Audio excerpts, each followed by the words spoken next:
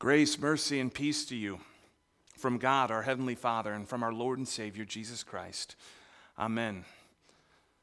I'm a church member.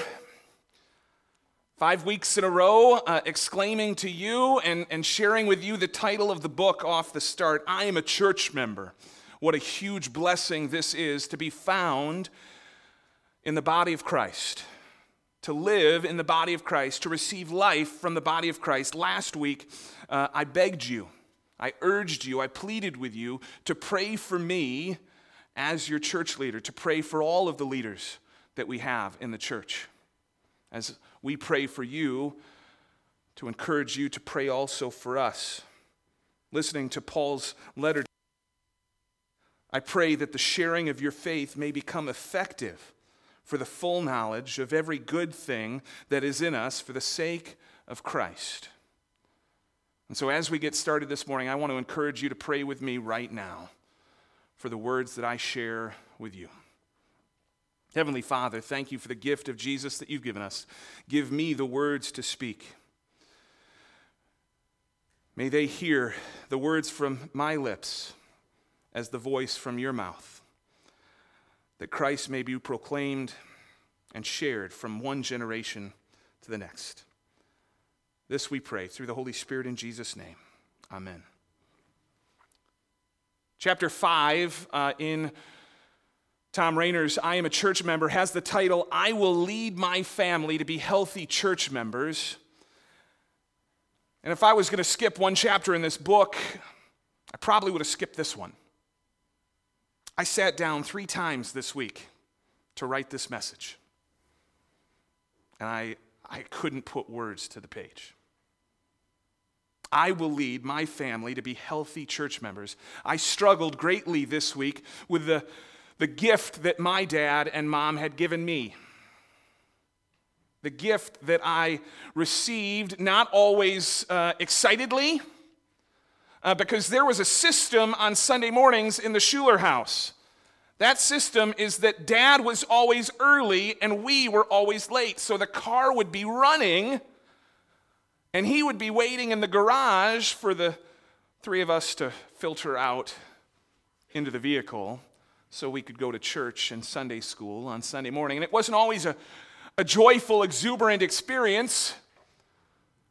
Sometimes little Matthew and little Tara had a gnashing of teeth or a crossing of words, and yet it persisted.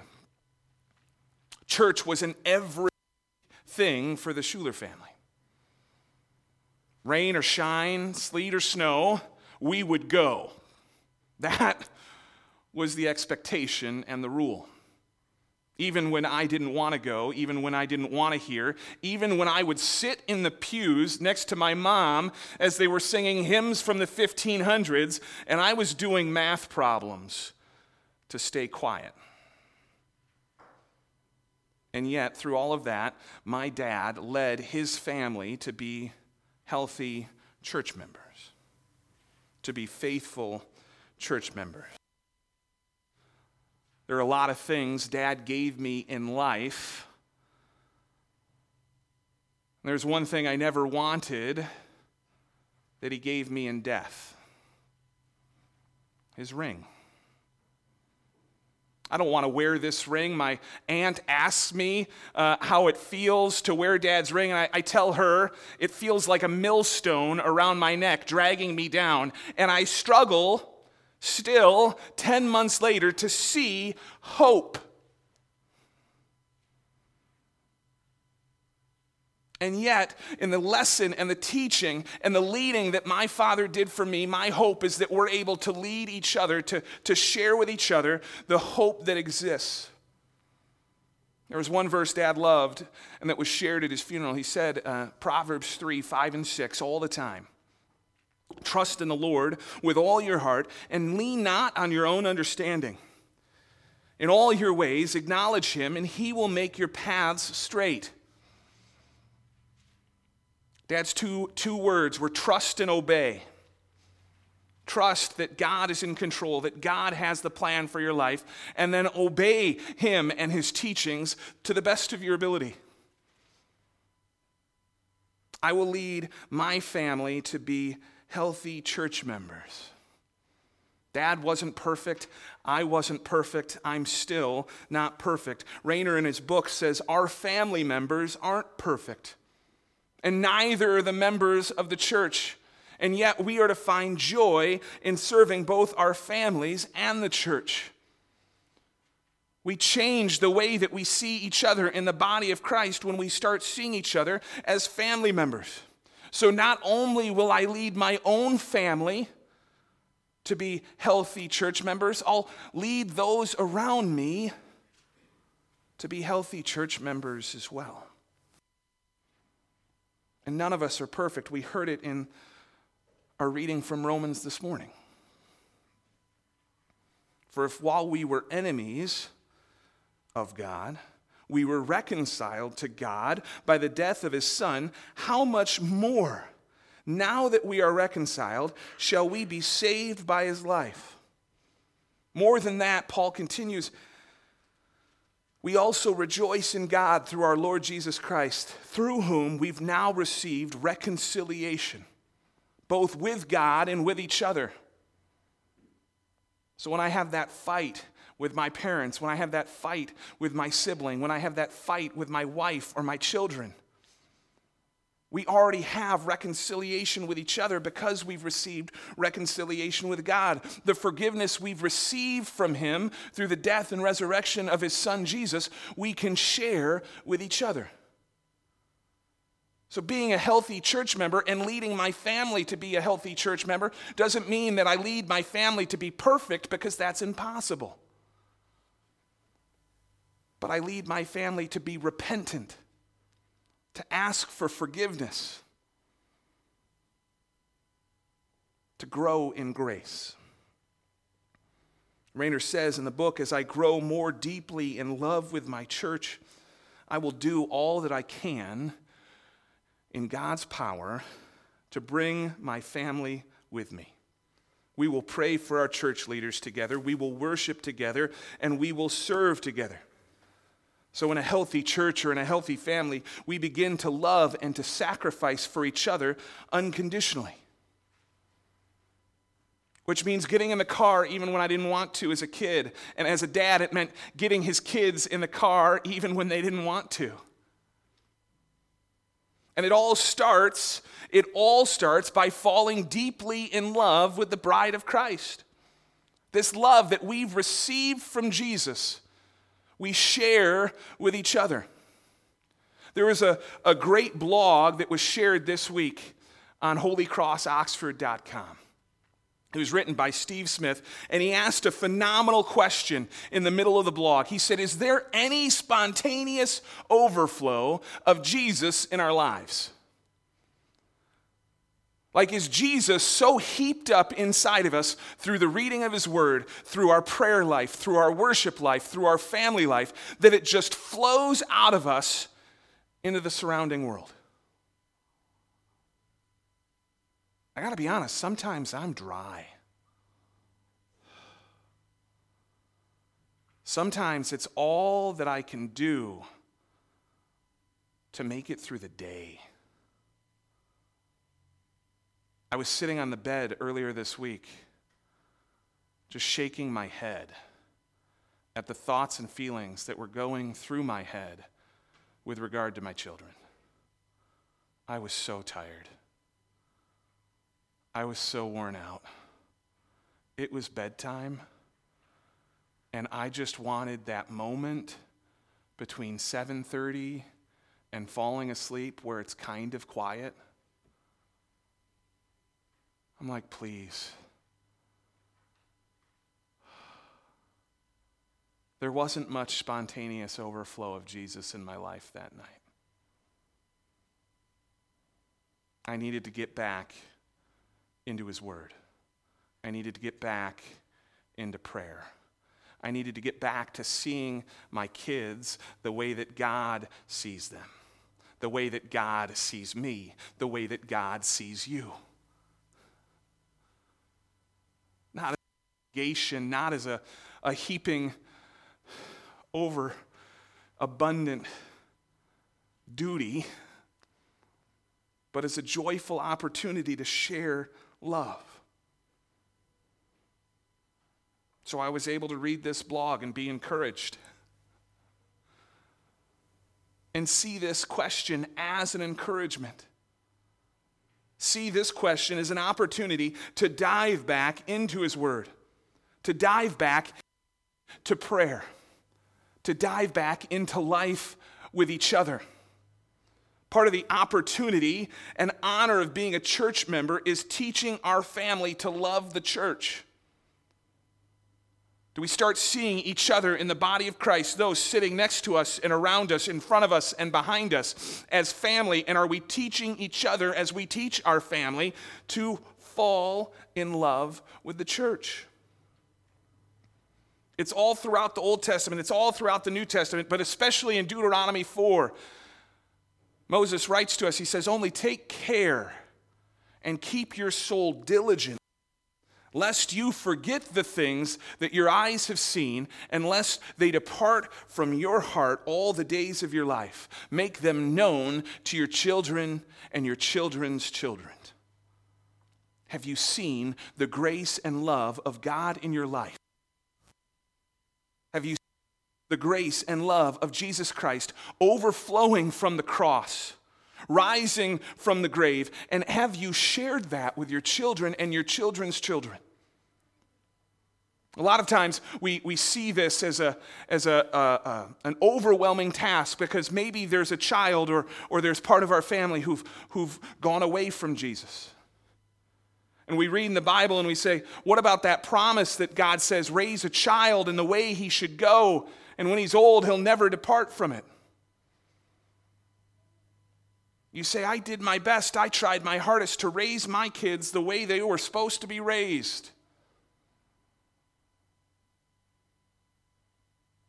But they still walked.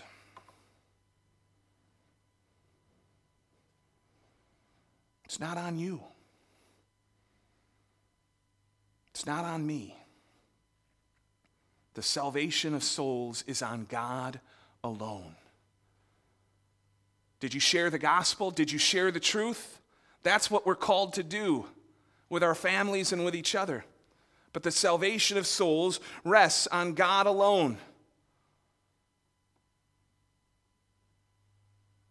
Martin Luther, in the third article of the Apostles' Creed, writes an explanation that says, I cannot by my own reason or strength believe in my Lord Jesus Christ or come to him. He might have added, and I can't make my family believe either. But God has called me by his Holy Spirit. He has enlightened me by the gospel. And he's the one that has brought you and me into the church, brought our family into faith, and who fosters that faith within the body of Christ.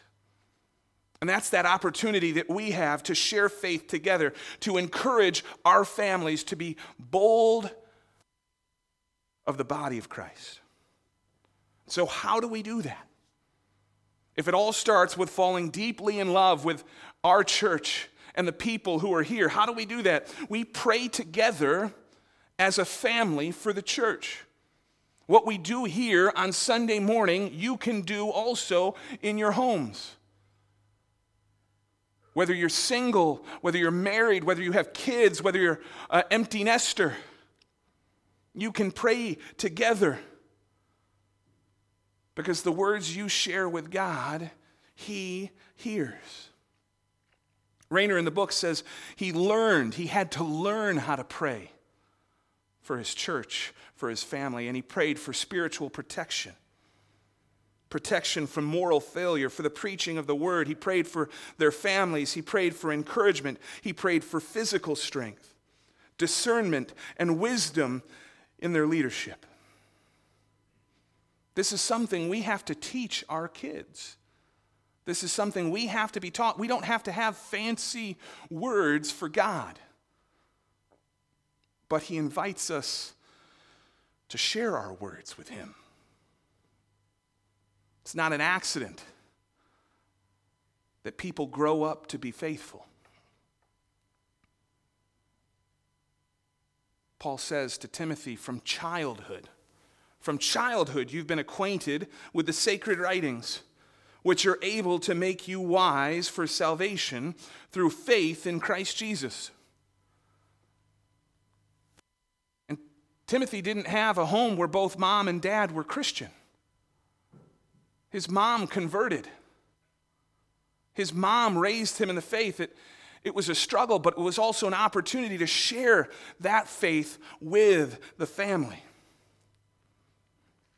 In Psalm 78, we're told to tell the coming generation the glorious deeds of the Lord and his might and the wonders that he has done. It's an opportunity we have from old to young to share with each other. The lessons learned can be lessons passed down. So if we pray together as a family, we also then bring our family to worship, and we worship together as a family. Rainer in the book says, I must encourage and lead my entire family to worship together in the church. Husband encourages wife, wife encourages husband, parents encourage children, children encourage parents, grandparents encourage grandchildren. All of us encouraging one another. Whose job is it to check in on you if you miss a Sunday? It's all of our jobs. Whose job is it to check in if you're not here, to make sure that you're okay, to make sure that things are all right, that you're not lost and gone? It's all of our jobs. For my family and for your family, it's all of our jobs to encourage each other. If you notice somebody missing in the pew beside you, check in on them. See how they're doing. Worshiping together as a family, encouraging one another as families. I mentioned Paul's words to Timothy. One believed and the other didn't. Paul talks about this at greater length in 1 Corinthians when he says, for the unbelieving husband is made holy because of his wife, and the unbelieving wife is made holy because of her husband. We have an opportunity, if we're married to a non-Christian, to witness, to share grace, and to share love. And as we pray together as a family, and as we worship together as a family, we grow in grace together as a family. And then we share that grace, and we serve together as a family. Whether in the church or in the community, is there an outpour, an overflowing of Jesus in your life? When people see your family, when they see my family, what do they see? Paul in Ephesians 5 sets up the entire relationship dynamic within the family with verse 21 when he says, submitting to one another in reverence for Christ. It's impossible to simultaneously submit. You can't do it. You can't simultaneously submit to one another. One person always has to submit and the other person always has to rule. But Paul tells us to do the impossible in Jesus. That every action we have as wife and as husband flows from a mutual submission, as father, as mother, as son and daughter. We submit to each other. This verse sets up every relationship we have in the family. And our family's love for each other flows from God's love for us, both inside and outside of the family. Are there times when we're dry? Yeah. Are there times when we feel empty? Yeah. Those are the times when we come to get filled up. When we open His Word, when we bow our heads in prayer, and when we come to worship the King, to receive the gifts that only He can give, so that we can share His love with each other. We have hope because Jesus is our hope. At the end of the chapter, Rainer shares a pledge. And you can share it with your family, and if you want, you can sign this pledge in your book. It says, I am a church member. I will lead my family to be good members of this church as well. We will pray together for our church. We will worship together in our church, and we will serve together in our church. And we will ask Christ to help us fall deeper in love with this church because he gave his life for her. The King of all creation came to earth and gave his life for you. And as God's family, drawn together in the body of Christ, church members, we get to share that love with each other and with everyone we meet. Let us pray.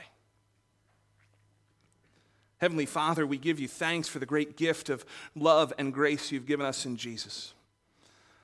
Lord, when we are empty and when we are broken and we are down, help us to encourage one another in our families and in our church,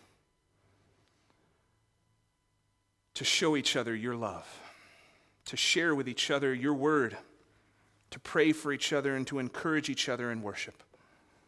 Help us to receive the gifts that only you can give so that we can share your gift of grace and love with everyone we meet, with our family and our friends and everyone you send our way.